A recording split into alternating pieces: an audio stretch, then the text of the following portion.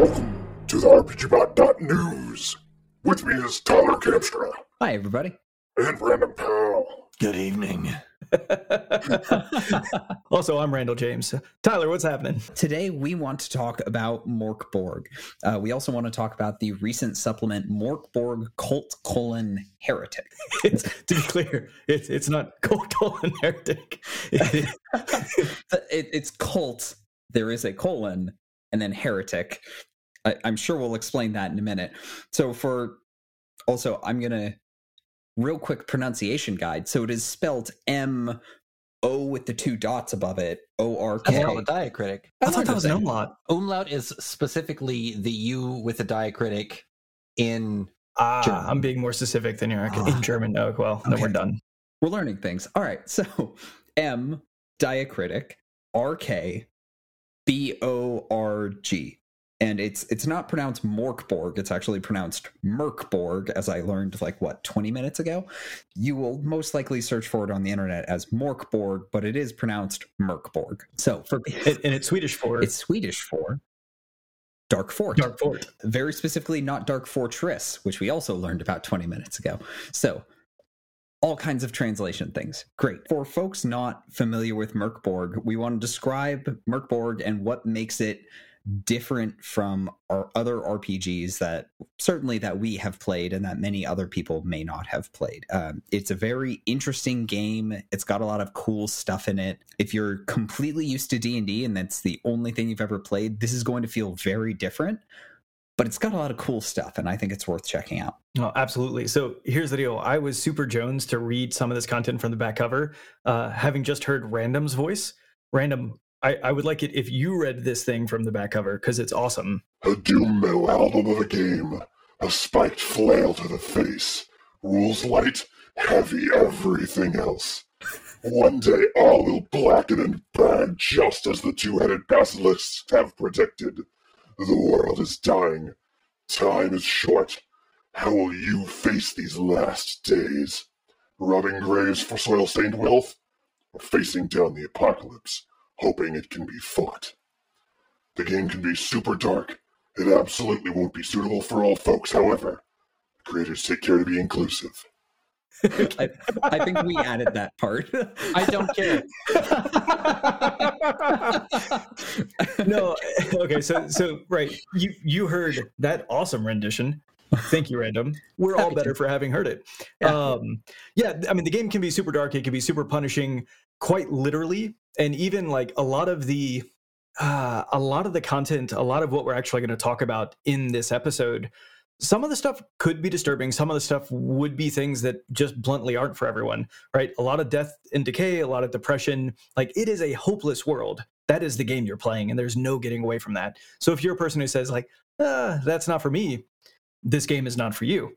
What I was really impressed by when you look through their licensing. So one, we talked about Mörk Borg Cult.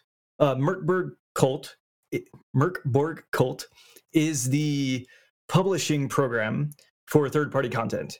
Basically, if you want to write content, you can submit it, and certain content is actually selected by the authors group.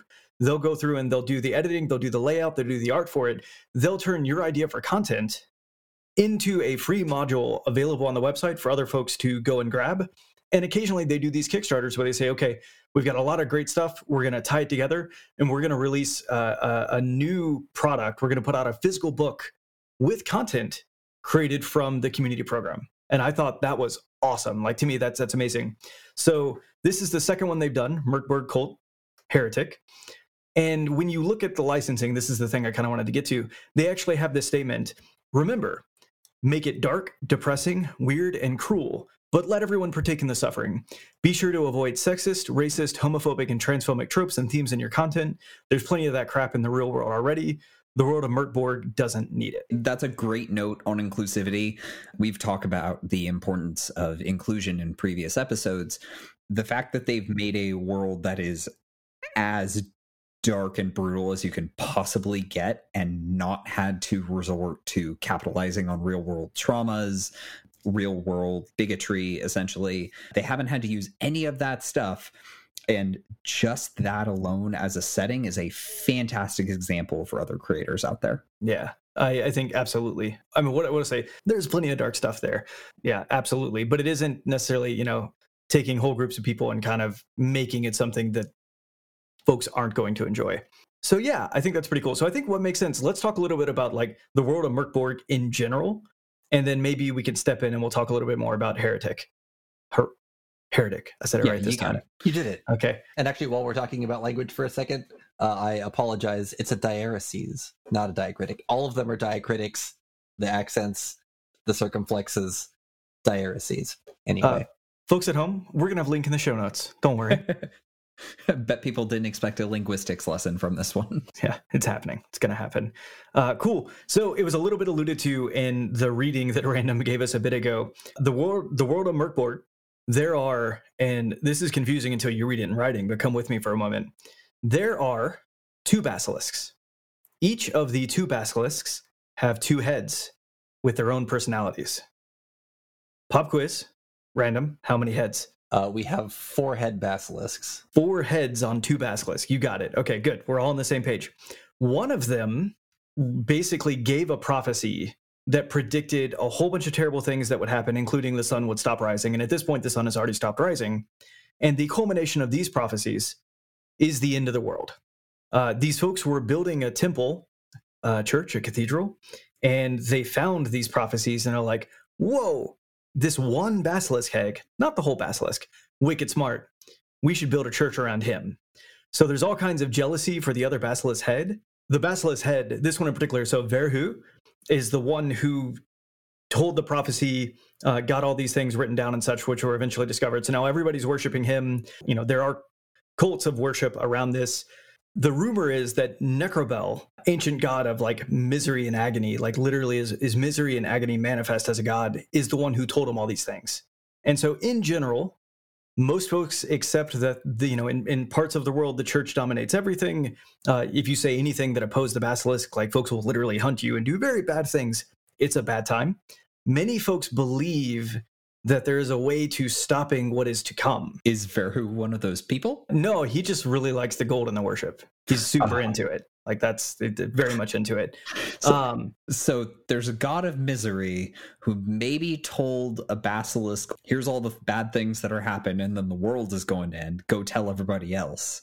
And then everybody else found out, and now they're all miserable because the world is ending. That feels very on brand for a god of misery. It's funny you say that. It may be that the language of the text was very specific. My reading of it, what I took away, it wasn't necessarily that Necrobal told Verhu, like, go tell these stories so that, all can know and this sort of thing. It could have been a secret. Like, it could have been something he wasn't supposed to do. But then he did it, and now we're here. I feel like at the point where the sun has stopped rising, the vast majority of people are going to be clued in that something's wrong. But I don't know. From the way the world is described, it may have not been great to begin with. More of just like, what now? Okay, so speaking of what now, one of the coolest mechanics, and I really don't think I've ever seen anything like this in any other tabletop that we've looked at or talked about, or certainly that I've played. One of the mechanics is you pick a die to roll at the beginning of your campaign. So you can pick a D2, you can pick a D20, a D100, kind of up and down the gambit. At each dawn, in a world where the sun doesn't rise, and we're going to skip over that for now. We're not going to worry about it. But at each dawn, which maybe is every time you wake up after a long rest, perhaps, the GM will roll the decided upon die. And if you roll a 1, you read a misery. These miseries are things that torture and change the world forever. So at this point, the world will be just a little bit more broken having rolled it. A good example, so the lake and brook shall blacken and the water become tar. So now the game master gets to interpret that and say, okay, maybe there were rivers. Maybe the rivers are tar now. Maybe everybody's going to be super dehydrated. That's the answer. Is like now, like water is a scarce resource. And if you don't find water, you're going to die. Civilization is going to collapse even further. That could be your interpretation of it. Or it could be like, this particular river is now garbage, but the other rivers are good. So now there's going to be a migration of people. As a GM, you get to work that into your story however you want to. But the punchline is, let's say you picked a D2. You're going to flip a coin every day. If it comes up heads, you read a misery. The world gets worse 6 times. On the 7th, the world ends. The campaign is over. So in theory, you could have a game that starts, runs, and ends in 7 days in game. Yes, 100%. Dang, you're right at that apocalypse. It's like, world ends next Tuesday. What are we going to do until then, boys? Well, and one of the key things of the worship is your goal. Like, you cannot give in to despondence.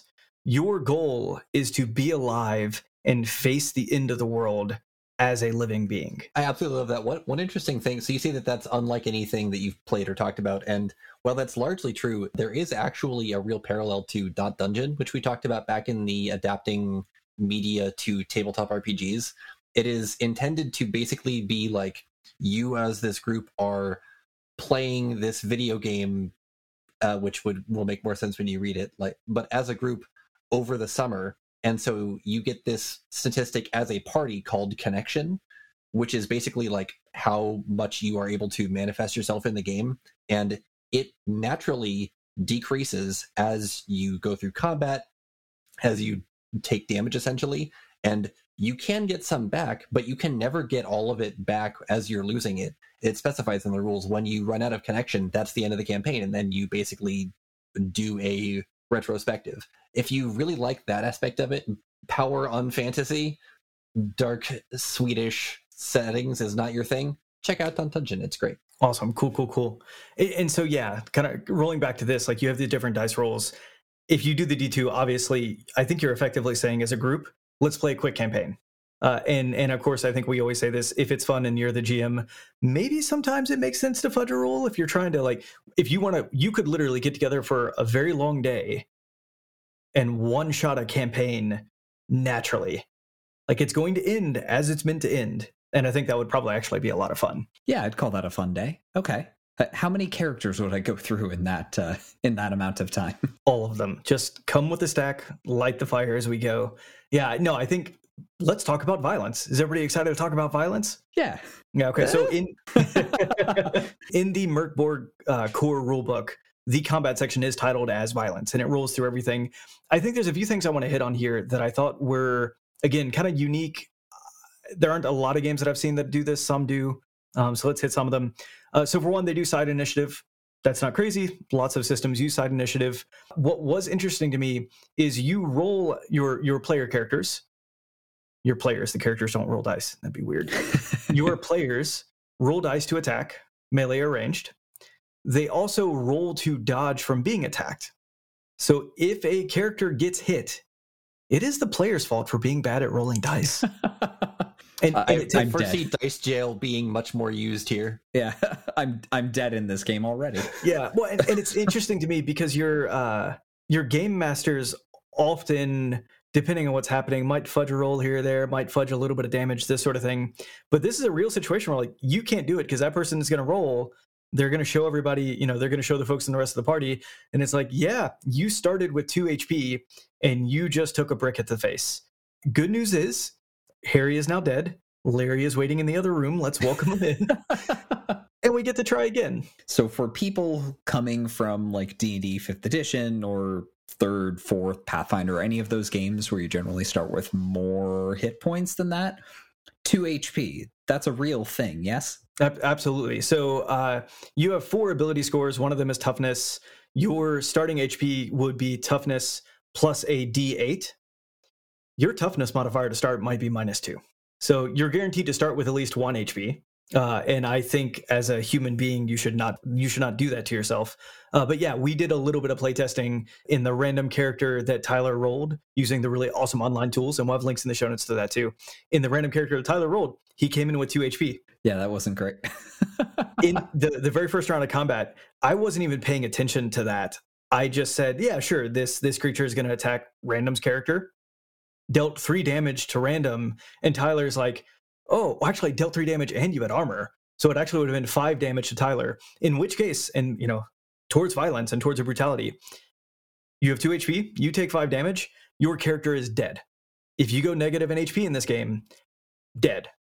If you go to exactly 0, 1 out of 4 times, dead. The other 3 things are also terrible. So just for a sense of scale, you start with D8 plus toughness hit points. Toughness can be negative at first level. How much damage does like a sword? Somebody stabs me with a short sword. How much damage does that do? A short sword. Okay, so good podcasting. I had to actually find the graphic of a humanoid. I'm going to say humanoid in the Mörk Borg source book with all of the weapons you might use to fight somebody, just piercing the person. And then their damage dice are labeled by it. So that's the graphic you have to find. It's like, okay, well, that's a staff upside his head. That's not, oh, okay. The short sword is going straight in his face, and it's D4. It's a D4 damage dice. Excuse you, I think you mean a shirt sword? Shirt sword. So I might start with 2 hit points. A short sword does a D4 damage. So on average, I am dead if I'm hit once. Correct. Cool. Now, the good news is you could get yourself some light armor as long as you don't intend to use powers. Okay. So kind of like old editions of D&D where like if you were wearing armor, you couldn't cast spells. Yeah, if you're wearing medium or heavy armor, that's actually one of the cool things that came out in Heretic, and we'll talk about that in a little bit, maybe makes this a little bit softer, and I actually thought that was a really cool thing. So yeah, I'm glad this is coming up. Absolutely. So we can't cover everything.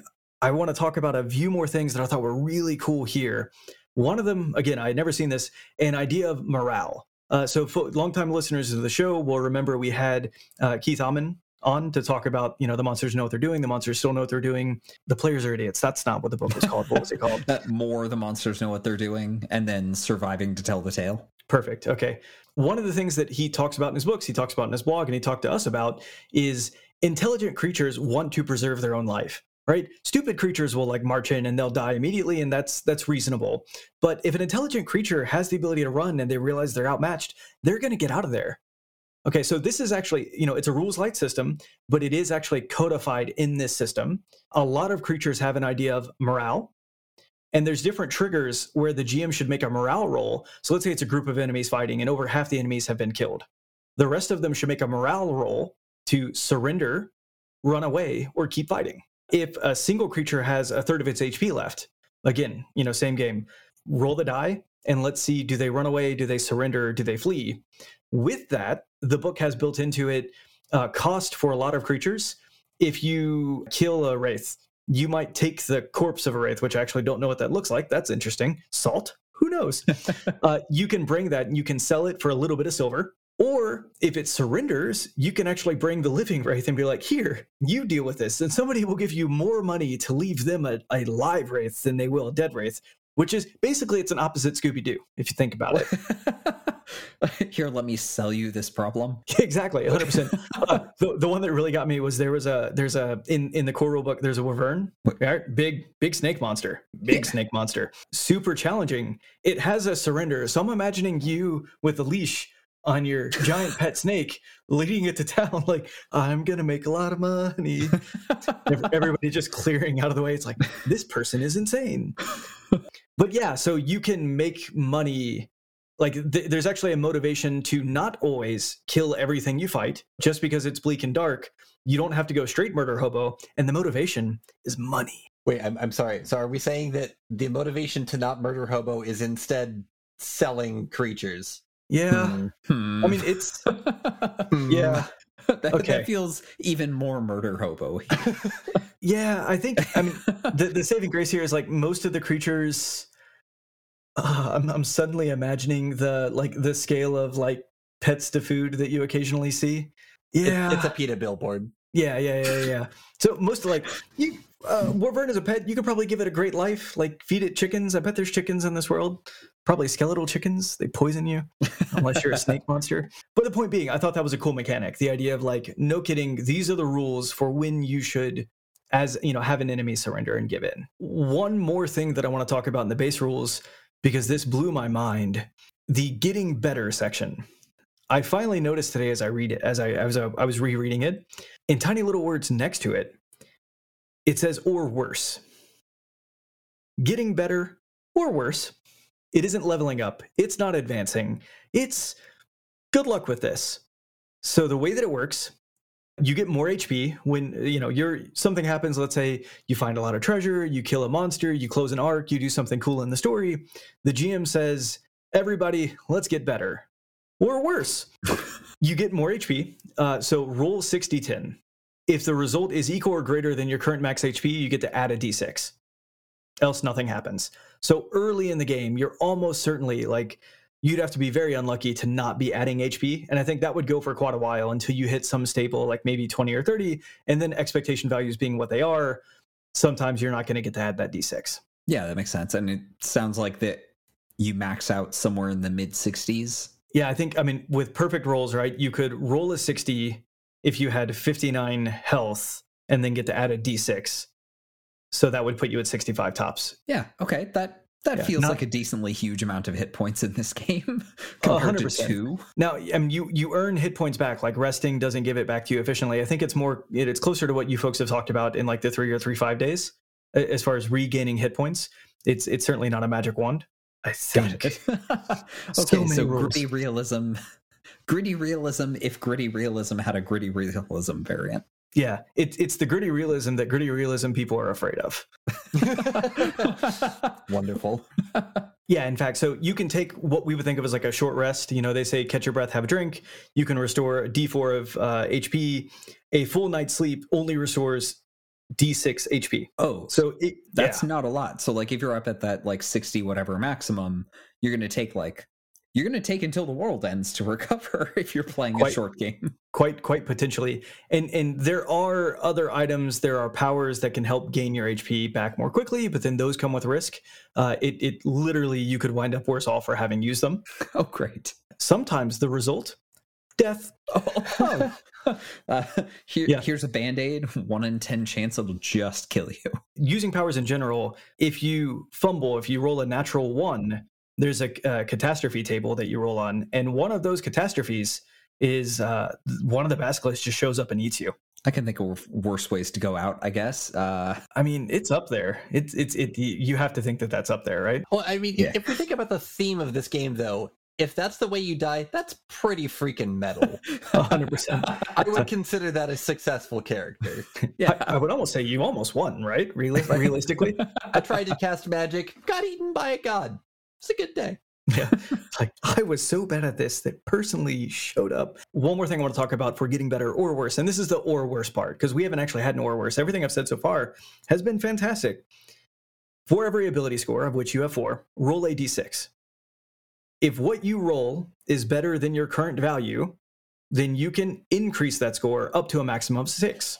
Increase it by 1. By 1. That's right. 100%. Thank you. That's important. So yeah, if you were at 4, you can go to 5. If you're at 5, you can go to 6. But if you roll a 4 when you're at 5, you get nothing. A negative score always increases, which makes sense, right? If I roll a 2 and I'm at -2, I'd go up all the way to 1. Even a 1 will always increase to 2. So that's cool. Except if you roll a 1, the score goes down 1 no matter what. You're at -2, you roll a 1, back to -3, with -3 being the bottom. Got it. So if your luck is terrible, you're going to fall to negatives. If your luck is really good, you'll go up for a little while, but you'll probably get stuck kind of at a middle somewhere, just like I would imagine you get probably. I imagine even like 4 might be lots of things bouncing around 3 and 4 feels about right to me. I think that's how the math would work. Although, yeah, that -1 might actually kill it to the point where maybe it is closer to 2 to 3. Yeah.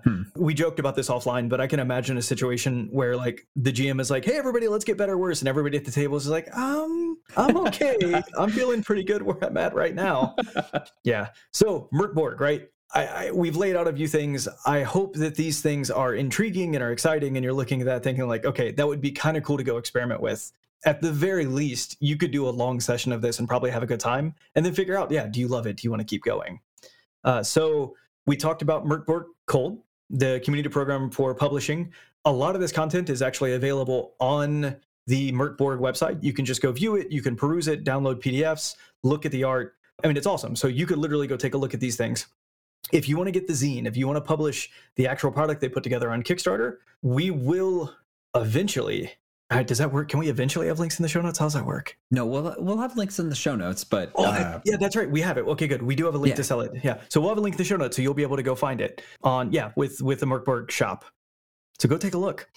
I want to talk about a few things in here that I thought were really cool. We didn't go into much detail on it previously. Mörk Borg does have the idea of optional classes. It can be a classless system, and I would I would argue that the base system is classless. You're classless. That's fair. Yeah, no, that's fair. In Heretic, they introduce the unheroic feats, which are an optional set of feats that they say you should only use if you're not leveraging the optional classes. You can have up to 3 of these feats at a time, and you can choose to take these feats. It's up to your GM whether you take them randomly, whether you get to pick what you're taking, and under what circumstances do you get to add a feat to your character. But some of these are really cool. So I actually wanted to read a couple of them just to give folks like an idea of like, okay, what could I get? First of all, we hinted at it earlier, so I want to call it out. One of the feats you can take lets you use powers while wearing medium armor or using a 2-handed weapon. Now, what's the benefit of wearing armor? So like we have an idea of how good that is. Gotcha. Light armor, you get to roll a D2 and subtract that from damage you take. Medium armor, roll a D4, subtract it from damage you take. Heavy armor, roll a D6 and subtract it from damage you take. Okay, so if like a short sword is dealing D4 damage, medium or heavy armor will frequently just negate that damage. So yeah, okay, that's pretty good. Yeah, it's awesome. Yeah, even if they hit, which they right, same game as always, they have to hit first. You have to roll well enough to not let them hit. Then you could actually negate damage with that heavy armor. So yeah, one of these feats allows you take it once. Now you, with medium armor, you can use powers. I think I said a second ago, 2-handed swords. No, you can never use 2-handed swords and use powers. You have to be able to hold the scroll. I think that's the rule. And then you could take the feat a second time, and then you could actually wear heavy armor and use power. So if you wanted to be kind of a tanky mage, you could build that character type using these feats. Some of the other ones that I thought were fun, and I wanted to read aloud. So Shield Breaker. You know that the moment an opponent is at their most vulnerable is right after they've attacked. Whenever you use your shield to block all incoming damage, you may attempt a counterstrike with +3 damage. Oh, that's a lot of damage in this game. Yeah. Negotiator. This one was fun to me, like even from a role-playing standpoint. You abhor conflict. A pacifist by nature, sometimes it's best to try de-escalating the situation. Some call you a coward. Test presence. DR6 plus opponent's highest morale. Success means the fighting stops. For now. So as a feat, you could literally, in the middle of conflict, roll. Like you could use your action every turn to be like, no, wait, guys, what if we didn't fight? Roll dice, succeed, and you could actually stop the fight in the middle of it. Okay. That's pretty cool, and I could see that resulting in the GM just like throwing you off a cliff, but okay, yeah. Well, I think it, social fixes, right? It would depend on what kind of game you're trying to play. If people wanted to lean into it, the other thing it says though, it gives the for now clause, right? So now it's up to the GM as an interpreter. They could say like, okay, the next time they think they can get the jump, they're just going to attack you again, and they're going to call you a coward. Who knows how this goes? So how many of these feats can you get? Because like I briefly glanced at one of the classes, and it seems like you get like one random feature from your class, but you mentioned that you could take the same feat twice to wear heavy armor and use power. So like how many of the feats can you get? You can only take 3. Oh, okay. And do you get like 3 right at start? No. Okay, so that's a great question. So the way that they're pitching you should use this is at like a getting better phase, or when you have some other major achievement. Maybe it's a narrative achievement, like you could imagine a GM, let's say you had to go into town and do some negotiating. You might actually gain the negotiator feat. That could be something the GM just gifts you. Got it. Alternatively, like you could go in, and in a situation where you could have negotiated, you kill everyone. You go full murder hobo. And then they're like, okay, great. Roll a random feat, and you get negotiator, and everybody just sits at a table looking around like, what has happened? Well, so one of the fun things that I want to talk about, because it really feels to me like a piece of something that has come out of parts of D&D 3.0. I understand that there's curses in some of the expansion, and some of these feel very much like if you happen to play a Wu-Gen in 3.x, or if you played with any of the vows, some of these feel very much like that sort of weird level of roleplay prohibition. No, absolutely. So the curses table, I think, is fantastic. So essentially, you roll for the curse. You roll for who knows how to remove the curse. You roll for what is the price that person wants for the knowledge. And then finally, you roll for how do you actually get rid of the curse? Who are the people who might know how to remove these curses? Like, does it give you specific people, or is it like generic NPCs? I would argue these are generic NPCs, not to say that none of these characters appear in other content anywhere. Okay. Because I'm actually not sure about this. But let me give an example. Okay. Let's have some fun with it. Okay. Wherever you go, the ghost of your past friends, parents, and mentors follow. They won't shut up about how much of a disappointment and failure you are. I mean, that feels like a personal attack. Yeah. It's a curse. For some people, it's the waking nightmare, but that's we're gonna walk away from that very quickly. So then you roll. Okay, well, who knows how to get rid of this? If you rolled a 1, you would have Keto Erg, an eyeless hermit who once lifted a curse. They say. So first, you would have to journey. You would have to find Keto Erg. Once you find Keto Erg, you're like, hey, my parents won't get off my back, and they're dead. Really creepy. Could you help me out with this? And he said, like, oh, I'd be willing to do that, but I need a week of hard work. Help me plant my vegetables. So then you'd have to quest for the vegetables, but you need to water the vegetables. And the problem is that earlier when you woke up, all the water in the world turned to tar. So you need to go quest for the one pot of water to bring it back, to water the vegetables, to feed the hermit. That way, you come back, it's like, that took 2 weeks. That was 2 weeks of hard work. I want 2 curses now, 2 curses. And he says, no, you get 1. So then he says, okay, here's the deal. The secret for getting rid of this, let me roll right quick. You have to, for 3 nights, you must share the bed with an undead you cannot touch. Well, I have so many questions. That's a modesty board. It's there. No, I see it. It's there. So now imagine on the 3rd day, Mikhail counts as an undead. So like, hey buddy, come on, but don't, on the 3rd day he reaches over and it's like, hey buddy, and he touches you. He's like, we got to start again. You're like, no. I loved the curses table because in my mind, the curses table would be fantastic for like, I need an arc. I need something for us to go do. Boom, we need to lift this curse. And it could be a regular way, like if you're trying to bridge the story from point A to point B, even if you want to add your own curses or add your own NPCs for folks to go talk about, and it's like, yeah, sure, I rolled a D10. You got the person I wanted you to talk about. It's great. As a GM, you're allowed to lie. I really think this could be a fantastic way of building and bridging your story. There are a couple other curses that I want to read aloud because I think they're a lot of fun.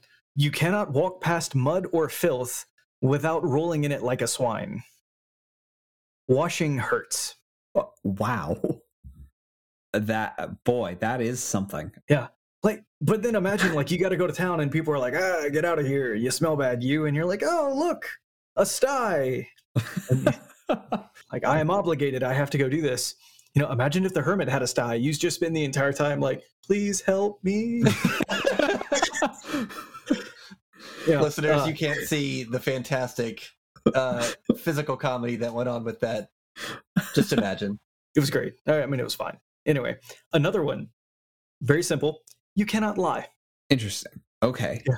So, like, you run into a character, or you run into an NPC, but a sentient NPC, and they're like, are you planning on killing me? And you're just, yeah. Like, did you steal this? Yes. Do you have food? Yeah, I do. Okay. Anyway, curses. Real cool stuff. Yeah. Okay. So, yeah, in general, Mörk cult, Heretic. We're going to have an article on the site. There's also a new article talking about kind of Mörk in general. So go take a look at those. We'll have links to them in the show notes. Mörk, really, really awesome. Mörk cult, Heretic, really awesome supplement. And 100%, if you like this content, absolutely go support it. Get a copy for yourself. It's going to look great sitting on the bookshelf and when you pull it out to actually play it with folks. We'll also have links in the show notes so you can find the Mörk cult content online on the Mörk website, because even beyond what's in Heretic, there's a lot of really cool content out there. If you've enjoyed the show, please rate and review us on Apple Podcast and rate us on Spotify or your favorite podcast app. It's a quick, free way to support the podcast and helps us to reach new listeners. You can find links in the show notes. You'll find affiliate links for source books and other materials linked in the show notes, as well as on RPGBOT.Net. Following these links helps us to make this show happen every week. We didn't talk about how cool cults are. I know. Bork.